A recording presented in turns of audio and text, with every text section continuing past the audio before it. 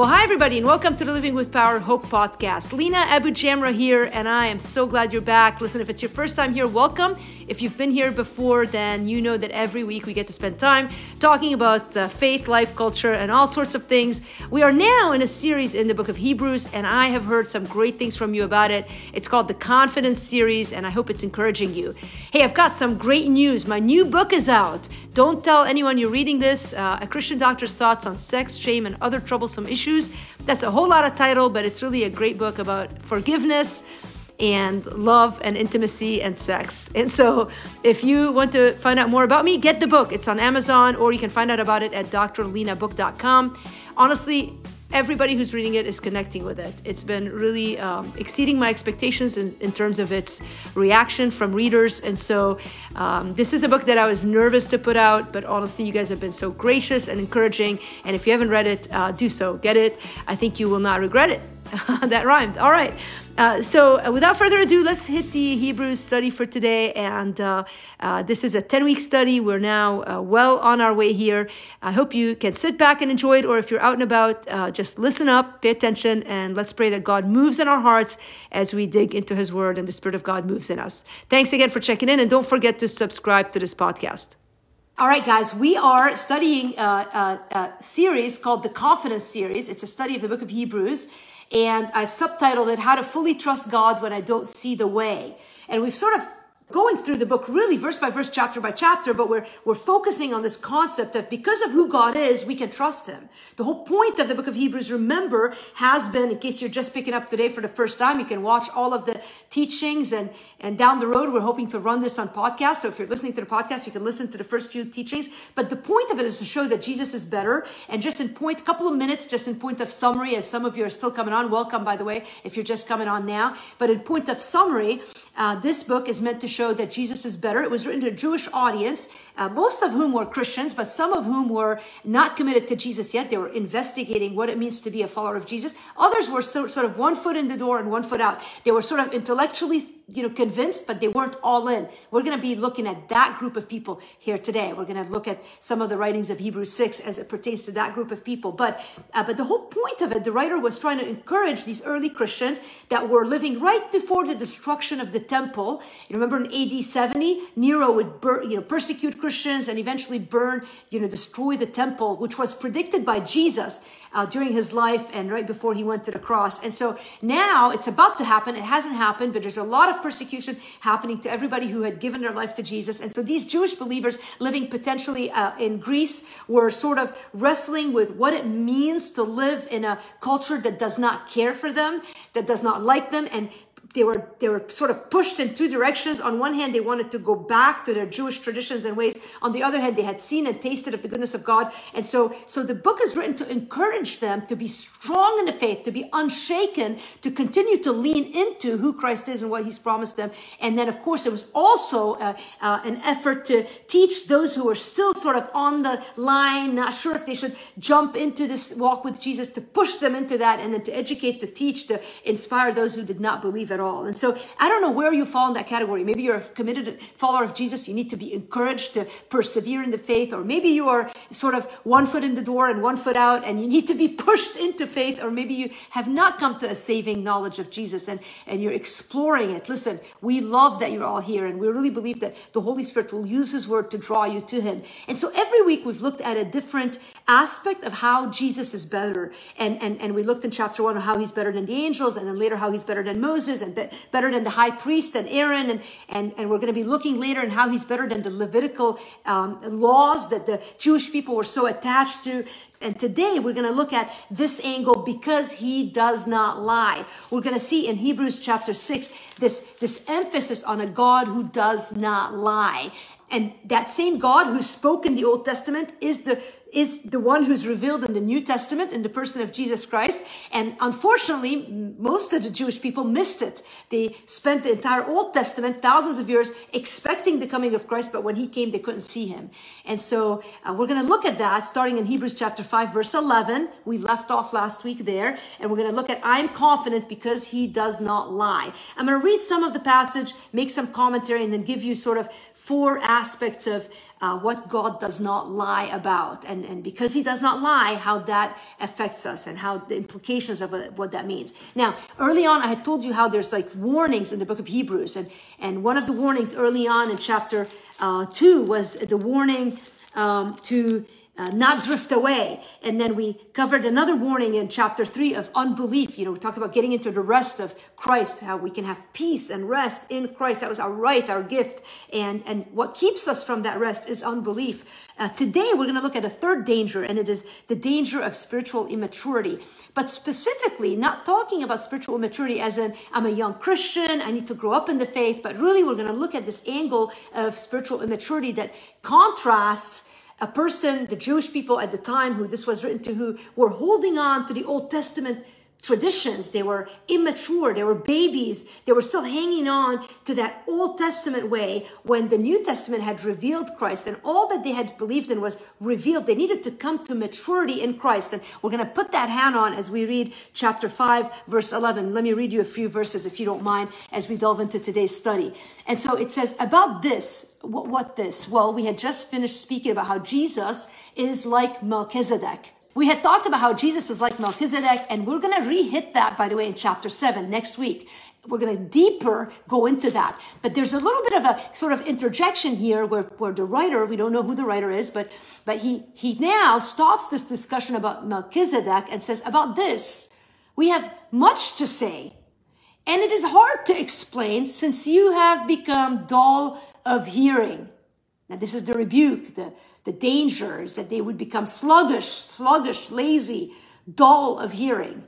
I wonder how many of us can think about this culture we're living in. It seems like everyone is dull of hearing. In the church, people are dull of hearing. I wonder if you and I, as we consider our own lives, just examine a bit. Are we dull of hearing, or do we hear what God is saying? Are we able to eat the food that God wants to give us, or are we dull of hearing?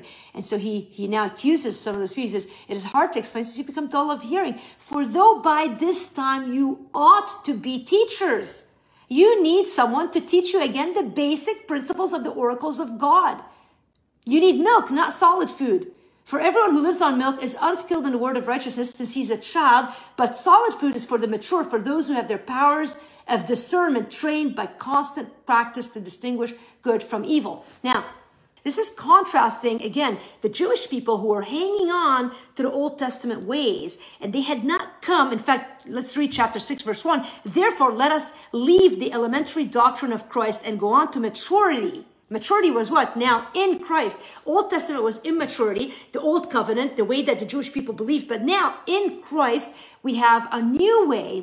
So he's urging them to mature in their knowledge of what it means to have faith in God. And so he says, it's time to let us leave the elementary doctrine of Christ and go on to maturity, not laying again a foundation of repentance from dead works and a faith toward God.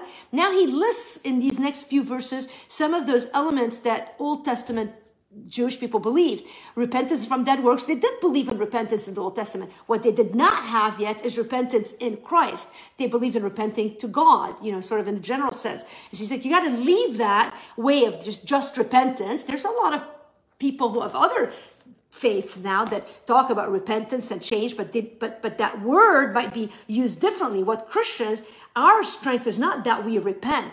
To change means nothing. It's to repent put your faith in Christ. That's the difference. It's to say, I'm not doing it the right way, but it's in Christ. It's to line yourself up in Christ. I'm going to come back and talk about repentance in a minute. And so that was one of the elements, and of instruction about washings. And here, this talking about washings is the Old Testament rituals of cleansing, which was now it had to come to maturity, which was now you can be washed by the Holy Spirit, the regeneration of the Holy Spirit that's referred to in Titus and other places.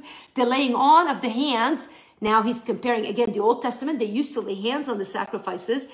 And now he's saying, now in the New Testament, there's the laying of hands in the fellowship of the faith and the resurrection of the dead and the eternal judgment. Again, principles that were discussed in the Old Testament, but we're coming to maturity in the New Testament in Christ Jesus.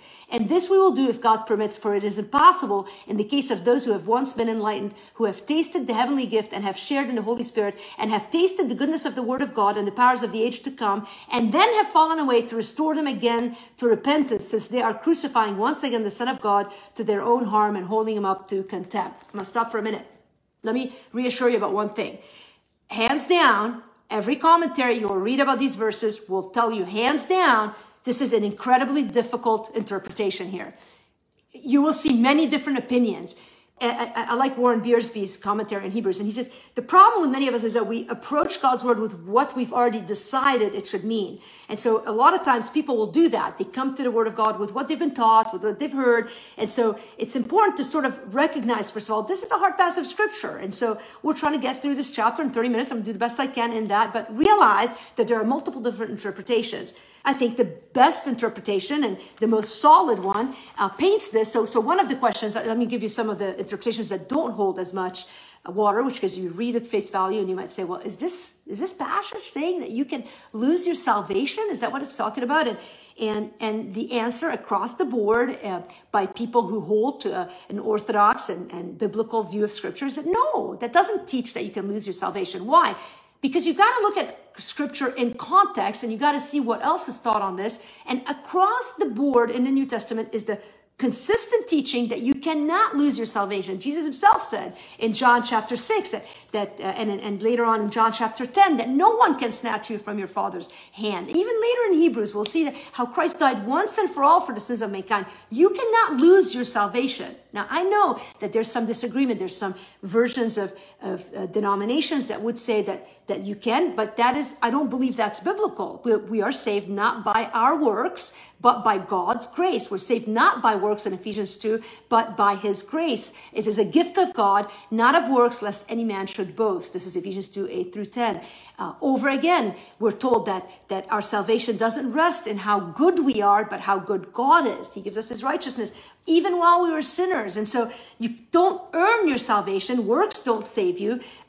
Even the book of James that sort of contrasts, we just finished teaching the book of James here, that contrasts works and faith. Works don't save you. Works reveal what you believe. And so this is clearly then you have to come to the conclusion that this can't be saying that. Now, early on, I had made the point in lesson 1 of Hebrews to talk about how this book, and in fact, I still find the MacArthur commentary one of the strongest commentaries on these topics. And so he makes a point in his commentary and in his multiple resources that he's put out. He talks about, and by the way, he's not the only one that looks at this perspective, but I think he's one of the easiest to understand. He has a way of explaining scripture in a very clear fashion. And he talks about early on in the book of Hebrews how this book is written, remember, to 3 groups of Christians. Those who are all in, those who are sort of observing, convinced intellectually, but still sort of one foot in the door, one foot out, and those who did not have a clear understanding or were not buying in yet. And so this passage of caution in chapter 6, verses 1 through whatever I read, 6 or 7, is really written to that second group where they're tasting, they're seeing, they sort of are hearing, but they haven't vested in. And so it's a warning to those people to grow up, to leave the Old Testament ways, the elementary ways, and to jump in. And that there's a consequence to those who, by the way, you might say, how does that relate to us now?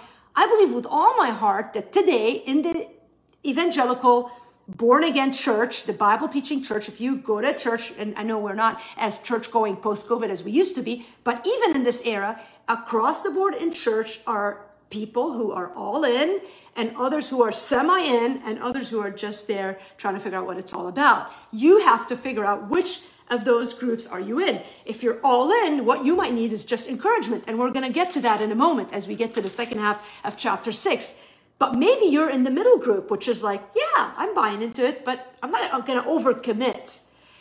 This warning may be for you, and you might not be holding on to Old Testament beliefs, but you might be holding on to whatever it is from your past tradition that may not be in alignment to the ways of Christ. And the warning in chapter 6 to the first few verses is not that you can't find a place of safety in Christ or a place of repentance. On the contrary, it's an urging to come, to turn your life back to him. And a couple of other ways that you can interpret the scripture. I'm not going to spend too much on it because I really want to kind of step back from sort of some of this, I want us to cover some of the challenges in these passages, but I sort of want to take a step back and get to this idea of God who does not lie.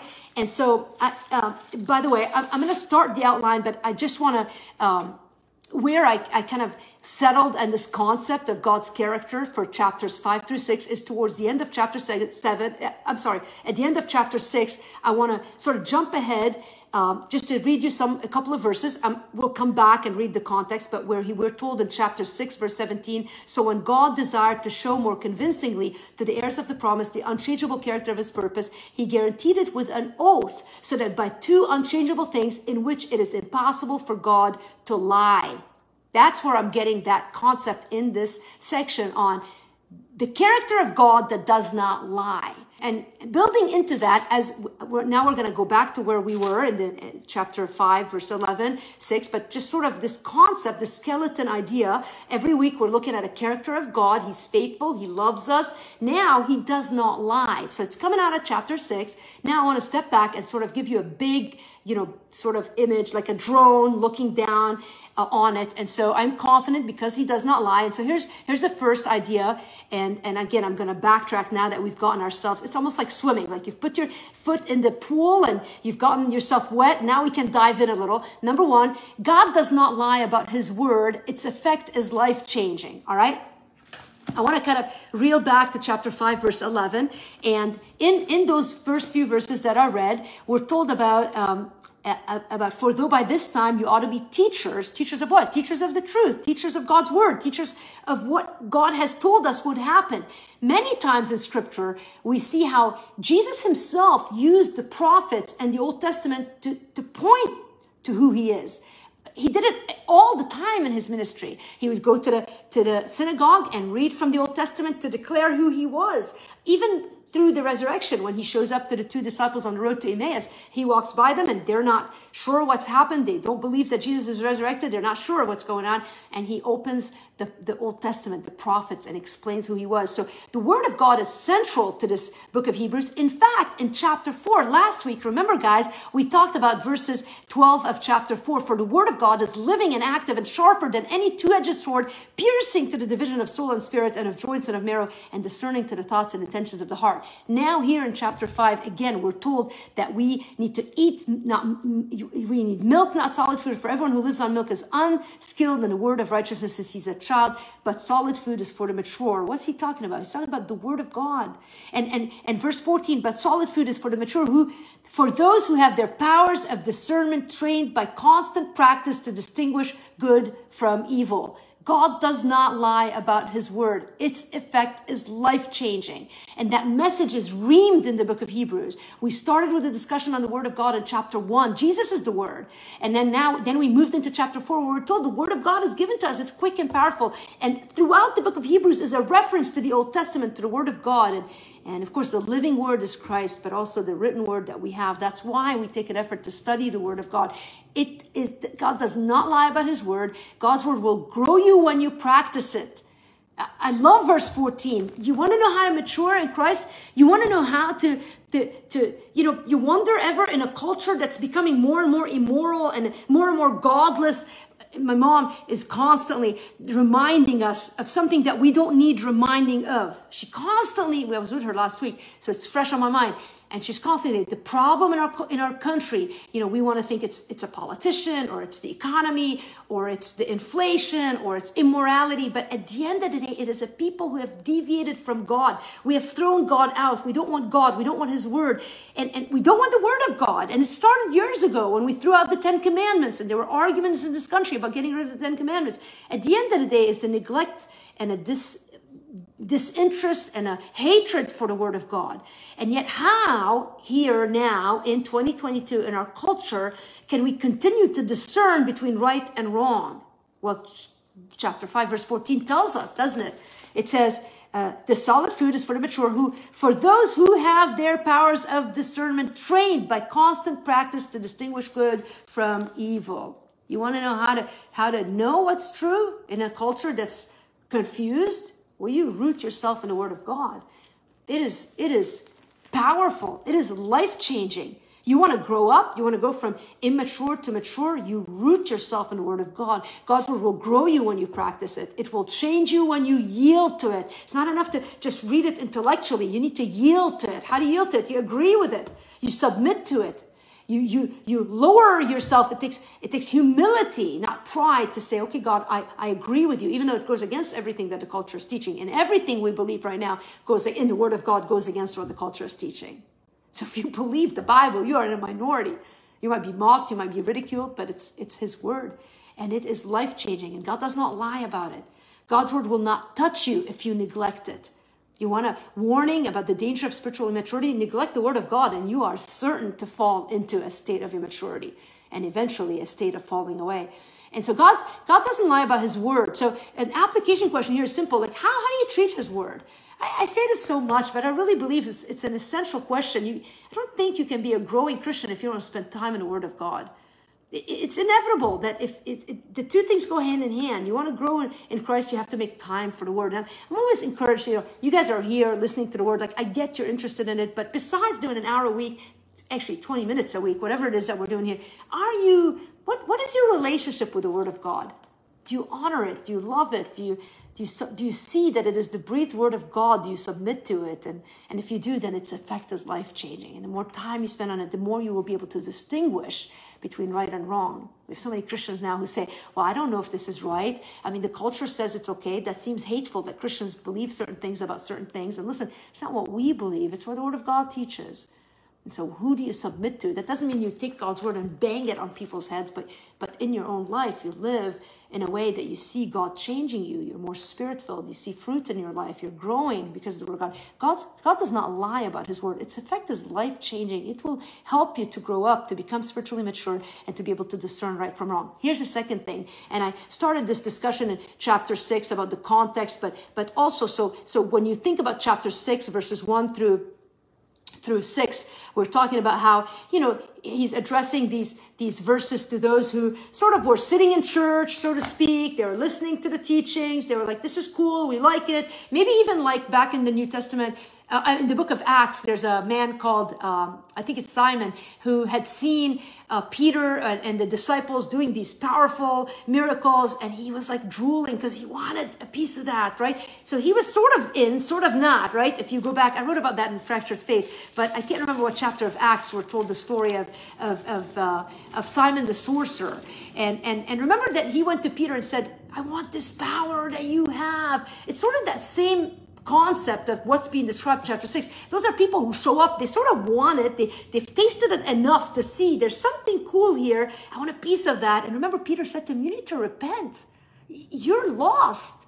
And this is a guy who a few verses earlier looked like he had given his life to Christ, but later it was evident from his heart that all he wanted was this evident power without yielding to God. And he wanted the appearance of godliness, the appearance of power, as opposed to, I think a lot of us yearn for that, by the way. And I think we need to sort of think about that. Like, are we hungry for what God can do for us? Are we willing to accept what God has done for us? Right? Think about that. Many of us want God to break through with thunder and lightning and change everything in our life and show us that He's real and all of these things. And we're mad when He doesn't, when really the reality is He's already shown Himself to us.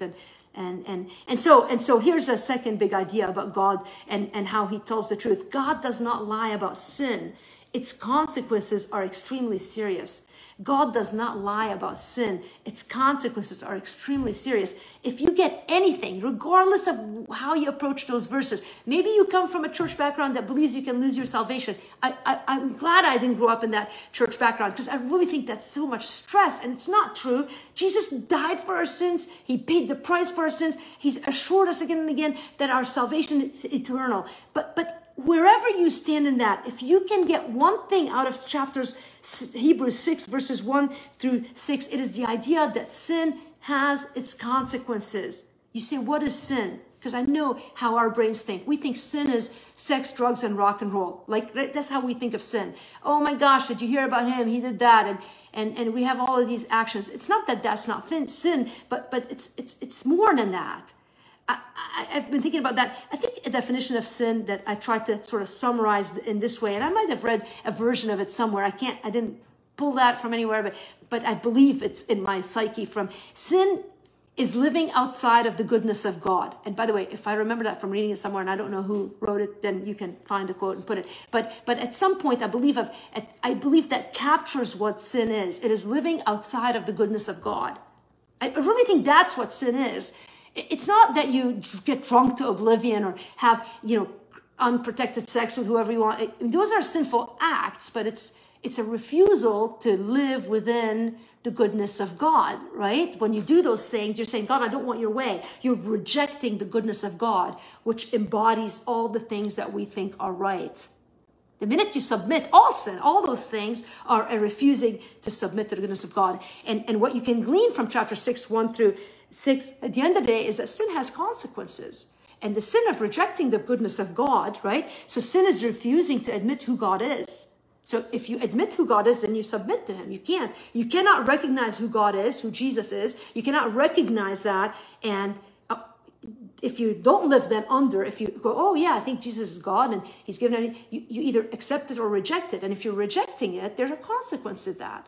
And there's serious consequences. And you see that in those verses. If you've rejected, if you're coming to church and you're sort of like, oh, that's cool, everything's cool, but I'm not giving my life to him. What chapter 6, verses 1 through 6 is saying is there are consequences to that. And there may be a point where it will be hard to restore you back. Judgment will be a lot harsher for people who have heard the truth and rejected it than for people who might never have understood it. So if you're sitting in church week after week, hearing the gospel message and, right, that sounds fine, but I'm just going to be casual about it. Listen, wake up. There are consequences. Sin is refusing to admit who God is. It is refusing to do what God wants. Sin is serious and will separate you from God. And sin is refusing to embrace all God offers. What does he offer? Well, he offers us his son.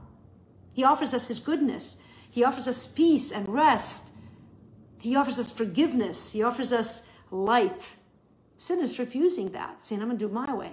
I want to enjoy some of the goodness of God. Maybe you want your prayers answered and, it's like God, a genie in a bottle, and you want him to give you the power that will make your life successful, but it's about you. Instead, God offers you to die to self. Why? Not because he wants to see you suffer, but because the only way to joy is by saying, okay, my life is not my own. I'm crucified and now Christ lives in me. That's a different type of commitment. That is an all in. I have no say. I'm humble because he is God and I'm not.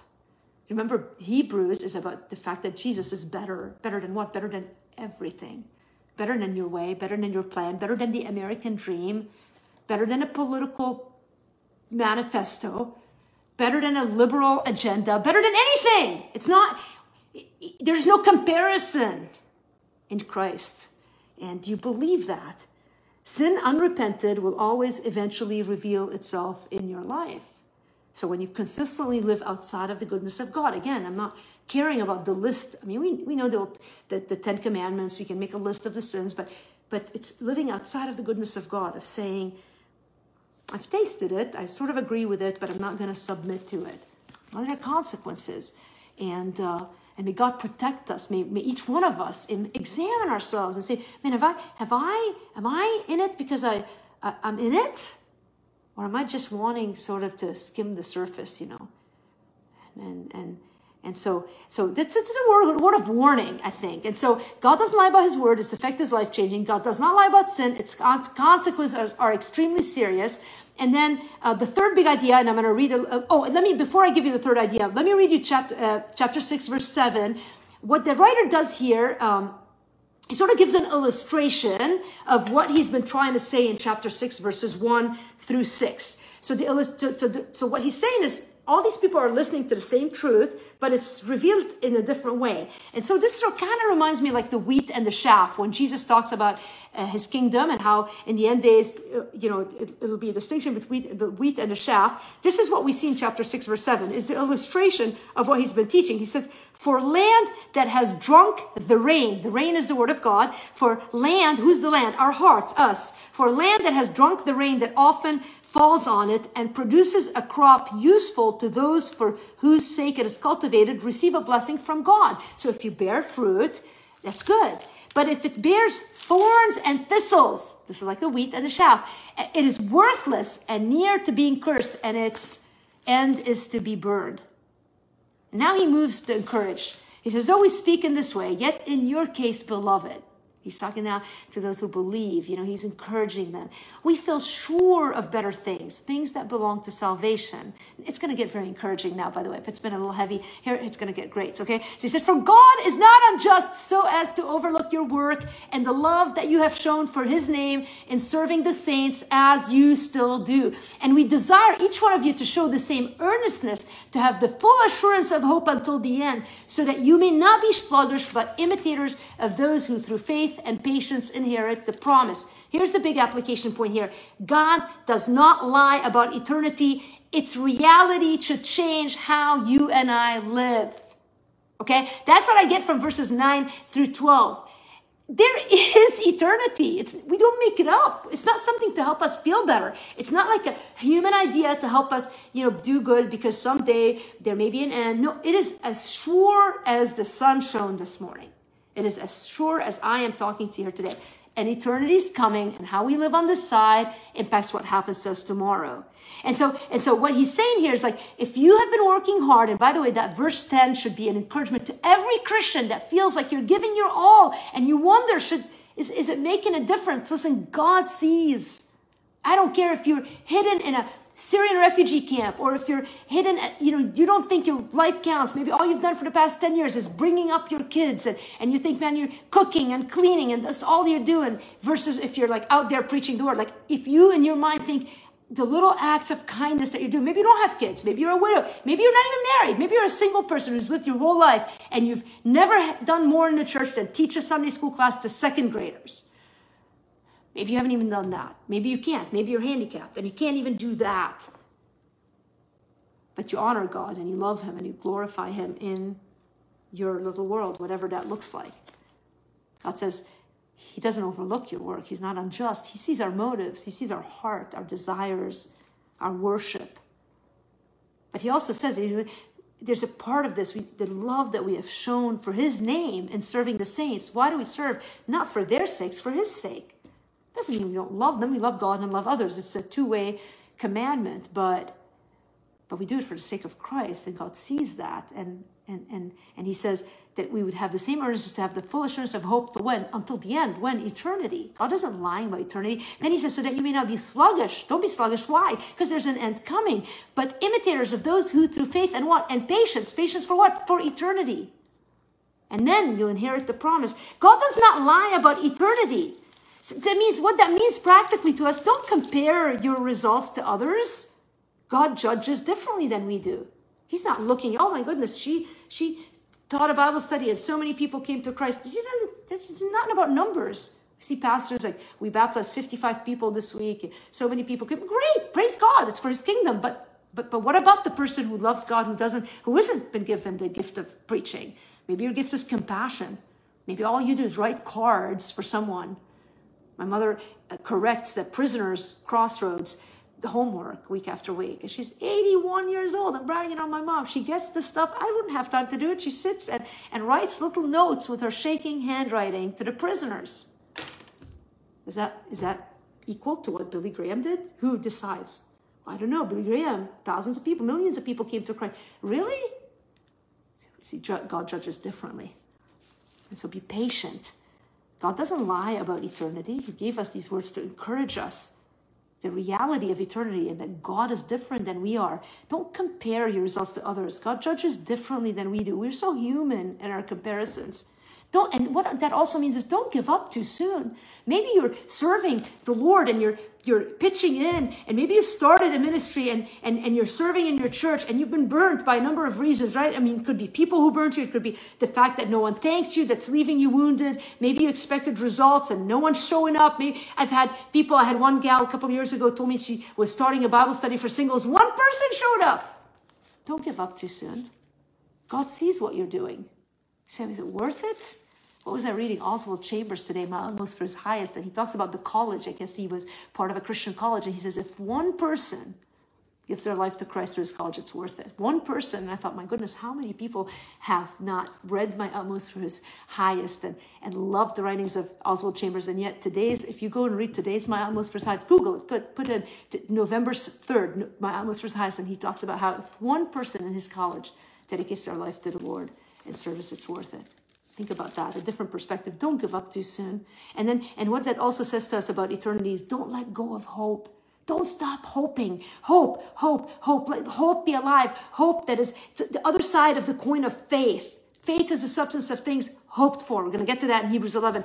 Why can we hope? Because God's promises will never fail us. That brings me to the last point here, which is this. God does not lie about his promises. He's always worth the wait. Initially I wrote, it's always worth the wait, but I changed it. He's always worth the wait. God does not lie about his promises. He's always worth the wait. Let me read you the last few verses because they're so encouraging. And honestly, they teach themselves. I don't have to say anything. It says, verse 13, for when God made a promise, remember, he does not lie. That's the premise of what we're looking at today. We can be confident. We can be unshaken. Why? Because our God does not lie. For when God made a promise to Abraham, now we're going back all the way to Genesis chapter 12, since he had no one greater by whom to swear. You ever watch some of these movies with the tough guys? I swear by my mother, they say. Like their mother's the most, don't talk about my mother. Like this whole, Italian mobster thing. Why do we use that? Why do people use that? Because it's like no one higher than their mother in their minds, right? People swear by all sorts of things. The highest person, God couldn't swear by anybody higher but himself because he's God.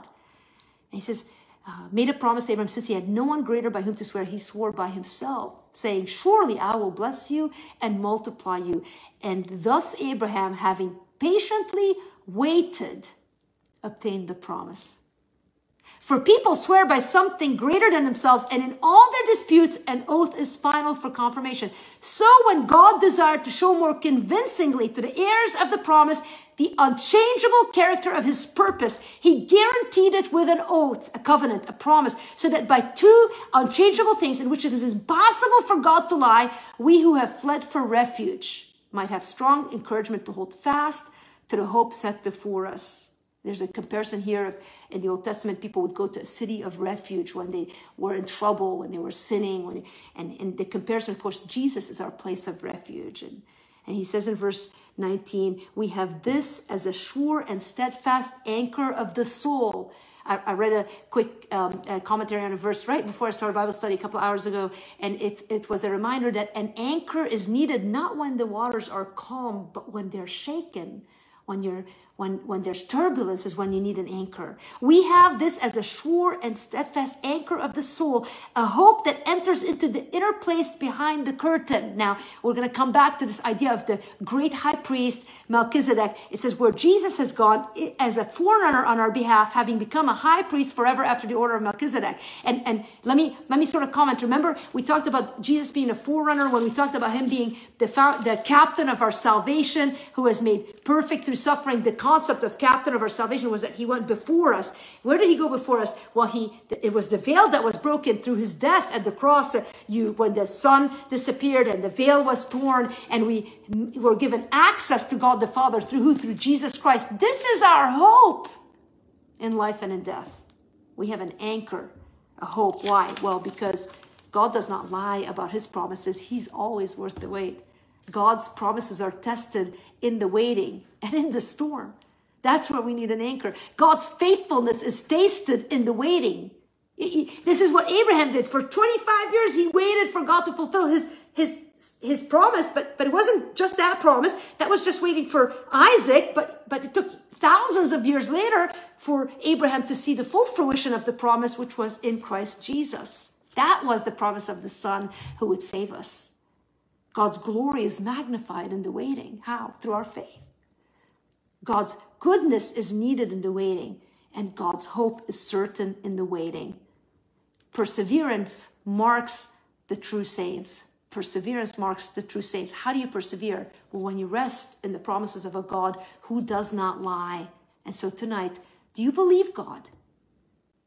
Are you still dull of hearing, or are the things that you're hearing changing you?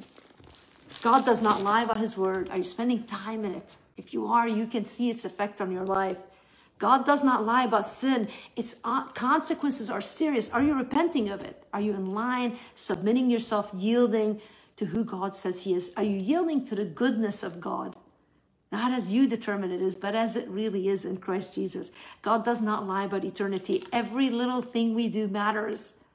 Are you doing it for the glory of God? Are you doing it uncaring of the results here on earth, what other people think of you? Are you living for the glory of God? And God does not lie about his promises. He is always worth the wait. He's made a way for us. He's the forerunner before us. Next week, we're going to get back together and dig back deep into this concept of Jesus as high priest after the order of Melchizedek. We're going to take it deeper. We're going to look at the sacrifices of the Old Testament and see how Christ is better. And I can't wait to be back with you next week. So for today, we're going to end this study resting in the knowledge that we have a God who never lies. We can take his promises to the bank, so to speak. Are you willing to patiently wait on this God? He is faithful. He's always worth the wait. Well, that's the end of our time together, and I'm so glad you checked in. I hope that you found this study useful. Listen, I'd love for you to come back next week. We drop new episodes every week, and we're going to continue with the Hebrew study. Hey, why don't you use the time during the week to read through what we just studied? Why don't you go back and read from Hebrews 1 and on, and let the Word of God dwell in you richly. Let us lean into what God is doing in our lives. And before I leave you, let me remind you that you can check out drlenabook.com and find out all about my new book, or just go to Amazon and put in my name or the title of the new book. Don't tell anyone you're reading this. I think you're going to love this book. Hey, if you've read it, why don't you go to Amazon and leave a review? And if you haven't subscribed to the podcast, do so. It will be an easy way to be reminded every week that there's a new episode. Hey, again, thanks for being here. We're praying for you. If you want to leave me a message, do it at lena@livingwithpower.org. And with that in mind, enjoy the rest of your day. Take care and know that God loves you.